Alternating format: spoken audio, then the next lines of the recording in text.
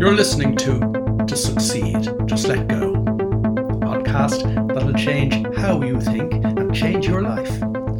I'm Willie Horton and I'm a psychologist, been helping people change their lives since 1996. Broadcasting from the French Alps and delighted to have you along. Let's take this week's step in the right direction.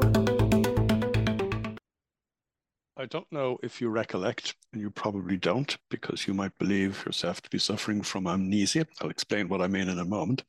I don't know if you recollect, during last summer, I talked about a conversation that online program owners of the Psychology of Success online program, had with me one Wednesday evening, when one of the guys on the call brought up the fact that he was worried whether or not he might be suffering from dementia or the early signs of dementia. Now, he was joking, but he said, I think I'm suffering from some form of amnesia because I go into a meeting with a client. I'm fully there. I have that meeting. I come out of the meeting and 2 or 3 minutes later, I have no recollection of what we discussed. And a couple of other people on that Zoom call said, I've felt the same thing too. What's going on here? And I explained, and I'll explain it to you very simply now, that this apparent loss of memory is actually a function of being in flow. The more you are in flow, the more you will forget what you did 5 minutes ago, because 5 minutes ago is not now. And I explained it to them in that way, in that short way. And the first guy who said to me that he'd come out of a client meeting and couldn't remember what he'd been talking about said, but what if I bump into that client in 3 weeks' time? And he says, do you remember we were talking about this? And I've no recollection of it. I said, that is not how the subconscious mind works. There is loads of research, going back in particular to some seminal research in 2013, that shows that the subconscious mind would provide you with the exact information that you need at exactly the right moment, in exactly the right way, so that when he meets his client in 3 weeks' time, he will immediately recollect all of the important things that they discussed during the meeting that he has apparently forgotten. When I'm in flow, and I do, say, one of those Wednesday evening Zooms with my online program owners, I am completely there for them. And the minute that session, that 60 minutes ends, and I come downstairs, I am in a different now, and I'm in flow in that moment. So normally, I have no recollection of what we discussed. That is the norm. So when I come downstairs on a Wednesday evening and Lisa says to me, what did you discuss this evening? I say to her, I've no idea. And I'm not joking. It is that it's past, and I am now just about to sit down and have a wonderful evening with my wonderful wife and have some nice foods. I was completely there for those 60 minutes, and now I'm completely here in the next now. And that is why some people will actually think that they are suffering from some form of amnesia.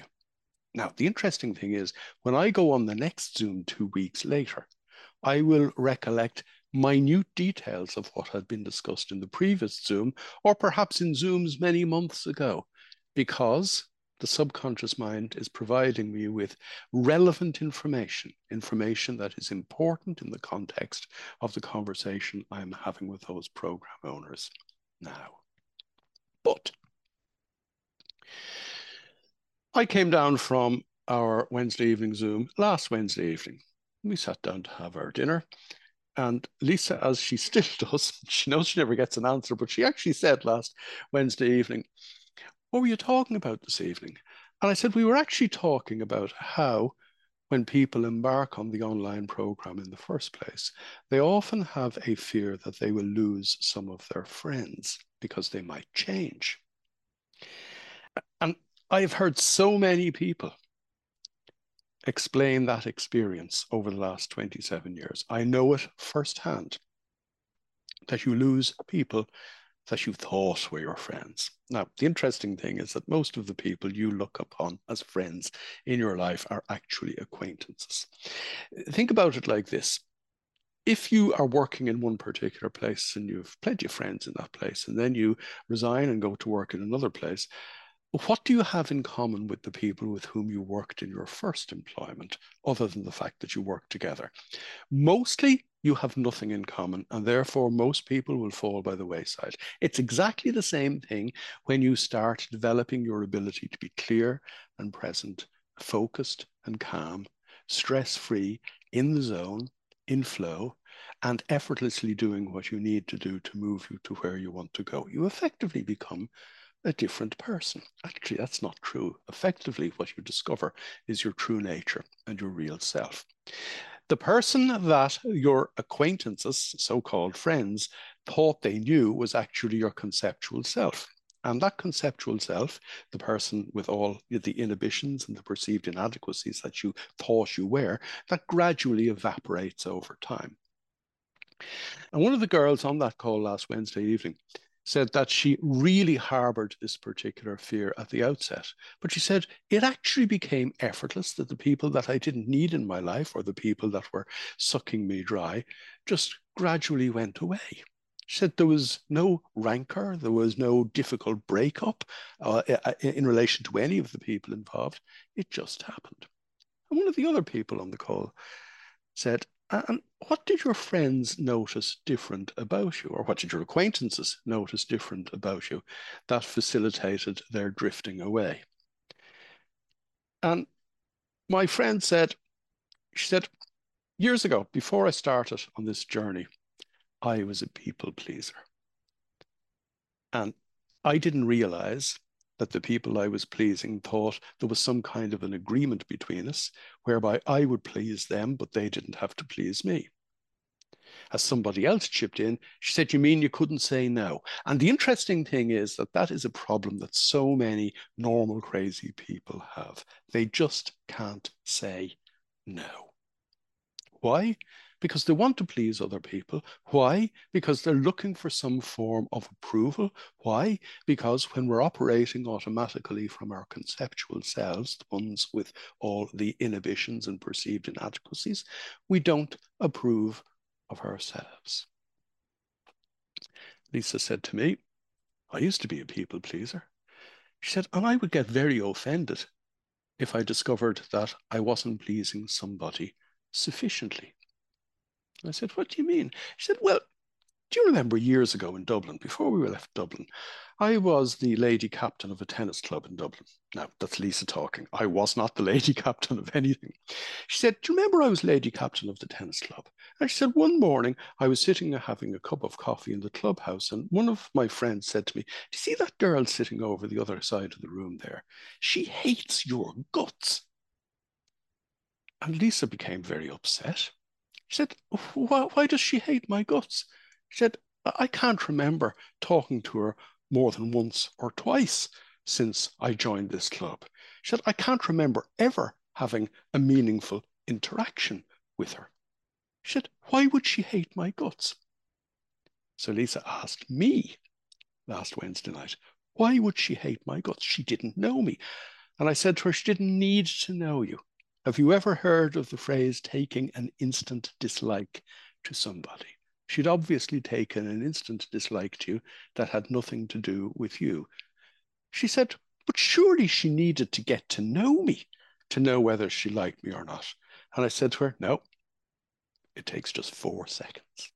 It only takes 4 seconds for you to make up your mind whether you like or dislike somebody or anywhere in between those two extremes. It is a process that cognitive psychology calls categorization. And the key point, the key subject of today's podcast episode hinges on the fact that we, as a result of categorization, never experience anything in our adult lives. You heard me right. Never experience anything in our adult lives. If you take an instant dislike to somebody, you haven't taken an instant dislike to that somebody. You have taken an instant dislike to the person who resembles that somebody that offended you or made you feel bad about yourself during your childhood formative years. It's as simple as that. During, in particular, the third year of our lives, we construct what is known as a series of categories or schemata in our head, like pigeonholes. It enables us pigeonhole everything that's going on, as I said a minute ago, within 4 seconds, so that I don't need to waste my precious attention, which is otherwise required should a man or woman-eating tiger leap from the bushes to take my head off. I don't need to waste any of my precious energy on trying to figure out what's going on in the here and now, figure out what is actually happening, or figure out anything about a person that I have just met. So if I meet somebody for the first time, I will take an instant like or dislike to that person in the space of 4 seconds by shoving them into a box into which they couldn't belong, because everybody is unique. But that's how we operate. That's how we operate on automatic pilot. It makes life easy for us, or should I say, it makes survival easy for us, because you must bear in mind, and you know this from all our previous conversations, that your mind is designed for survival. Your mind is not designed to achieve your goals and objectives. In fact, your mind is actually designed to prevent you from achieving your goals and objectives, because that would bring about change in your life. And in evolutionary times, change was dangerous. Change was life-threatening. So you're designed to achieve nothing other than survive. You're not designed to enjoy yourself. You're not designed to experience perfect moments, or in fact, you're not designed to experience at all. Now, the world is littered with examples of people not experiencing what's going on, from people disliking other people from the outset that they do not know, as in the example that I gave you a minute ago with Lisa. Another prime example of that is the financial crash, the banking crash of 2008, where bankers thought they knew what was going on. They thought that they were experiencing something that they had experienced before as bankers. But the fact of the matter is that they'd never actually experienced anything. Once your mind closes down at the onset of puberty, 12 or 13 years of age, you learn nothing new. Anything that you encounter, anybody that you encounter after that is boxed, squeezed into one of those pigeonholes, so that you never experience anybody or anything new. You experience your automated, childlike mind's version of the individual or of the event. You experience nothing. Now, I never thought I would quote who I'm about to quote, but during the 2016 presidential campaign, Hillary Clinton was lauding herself at the experience that she had had as Secretary of State. And prowling behind her during that particular presidential debate, Donald Trump turned on his heel and said to her, "Yes, you have experience, but it's bad experience." Now, as I say, I never thought I would quote Donald Trump. Least said, easiest mended. But he had a point, or he was only half right. No comment. He was only half right. It isn't that she had experience as Secretary of State. She'd never experienced anything as an adult, because we cannot experience as adults, given the explanation that I have given you a couple of minutes ago. So, where does that leave us if we want to change our lives? Consider everything I've just said for the last couple of minutes. Number one, that your brain is designed for survival. It's designed to ensure that you don't achieve your goals and objectives. Number two, that you experience nothing, so you can't learn from experience. So all of the learnings that you think you have had in your adult life are actually shadows and dust. They're not experience at all. I'll give you another really classic example. People who hop from one bad job to a worse bad job, or as we'd say in Dublin, a worser bad job. Or people who hop from one abusive relationship to another abusive relationship. They've never properly experienced any of the relationships or any of the jobs they've had, because they perceived the experiences through their own lenses that they had learned before the age of 12 or 13, or indeed in particular, the lenses that had been given them, the categorizations that had formed in their own heads as a result when they were 2 or 3 years old. So you don't learn from anything that has gone before now.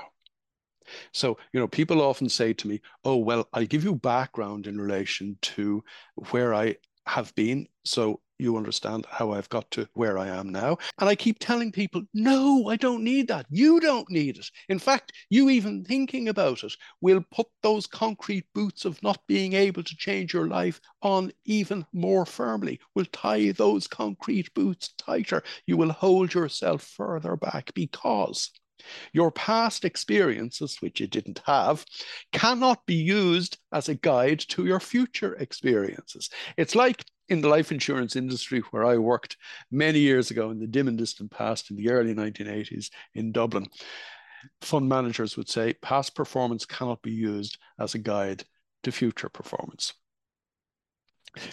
There's a joke about that from those times because, like most times, fund values were going up and down on a roller coaster.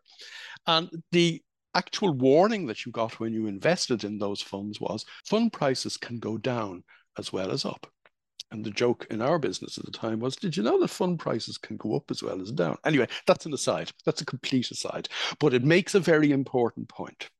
What got you to where you are is not going to get you to where you want to go. The past is irrelevant. You didn't experience it. You cannot learn from it. It doesn't matter what happened in your past.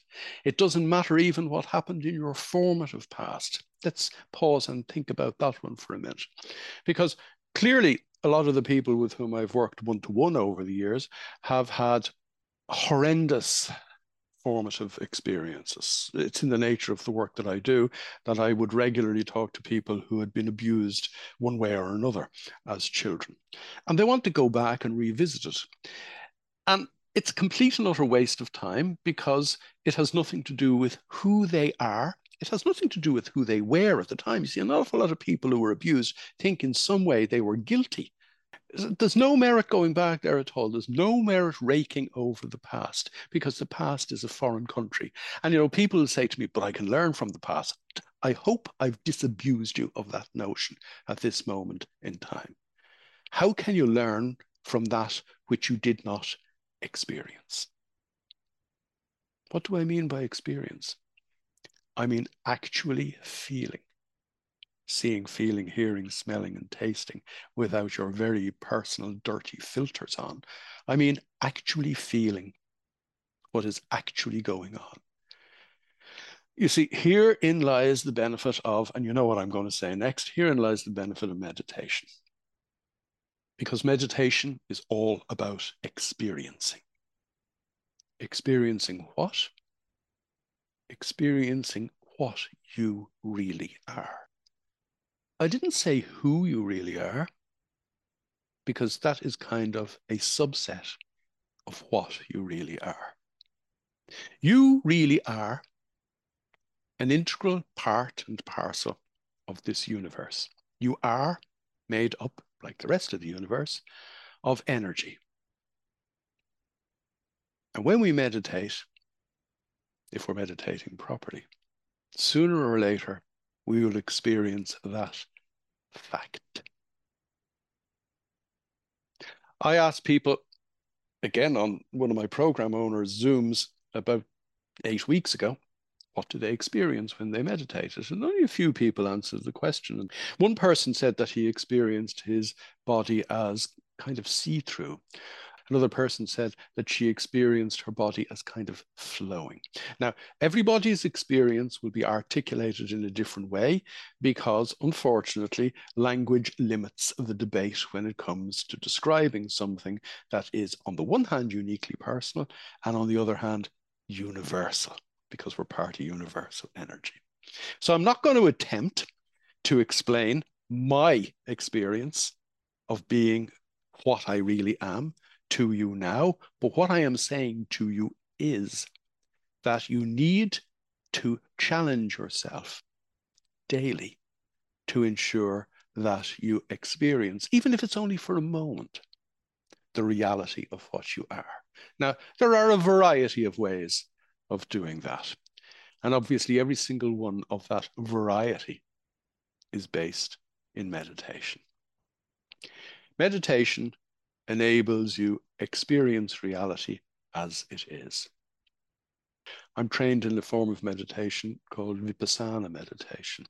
Vipassana is a Pali word, which means to see reality as it really is.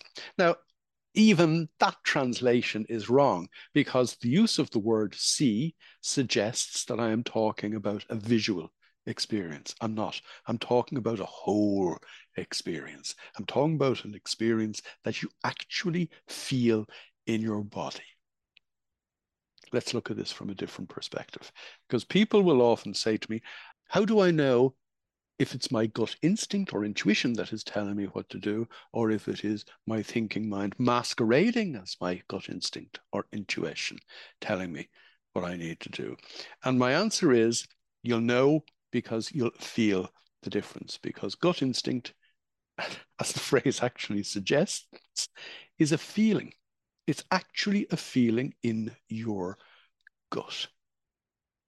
And, even in our ordinary everyday language, we do have expressions that give us a hint of that feeling. If you're very nervous, you might have butterflies in your stomach. We know from the perspective of how the mind and body interact, that if I'm pumping cortisol into my system as a result of my being stressed, it will actually affect my digestive system. That's the physical side of things, or the physiological side of things. The energetic side of things, the way in which energy flows through our body, means that if I use exactly the same example, if I think I'm stressed, now notice I've changed the words very slightly there, because if I think I'm stressed, I actually am stressed, because stress is a choice that our thinking mind makes automatically for us.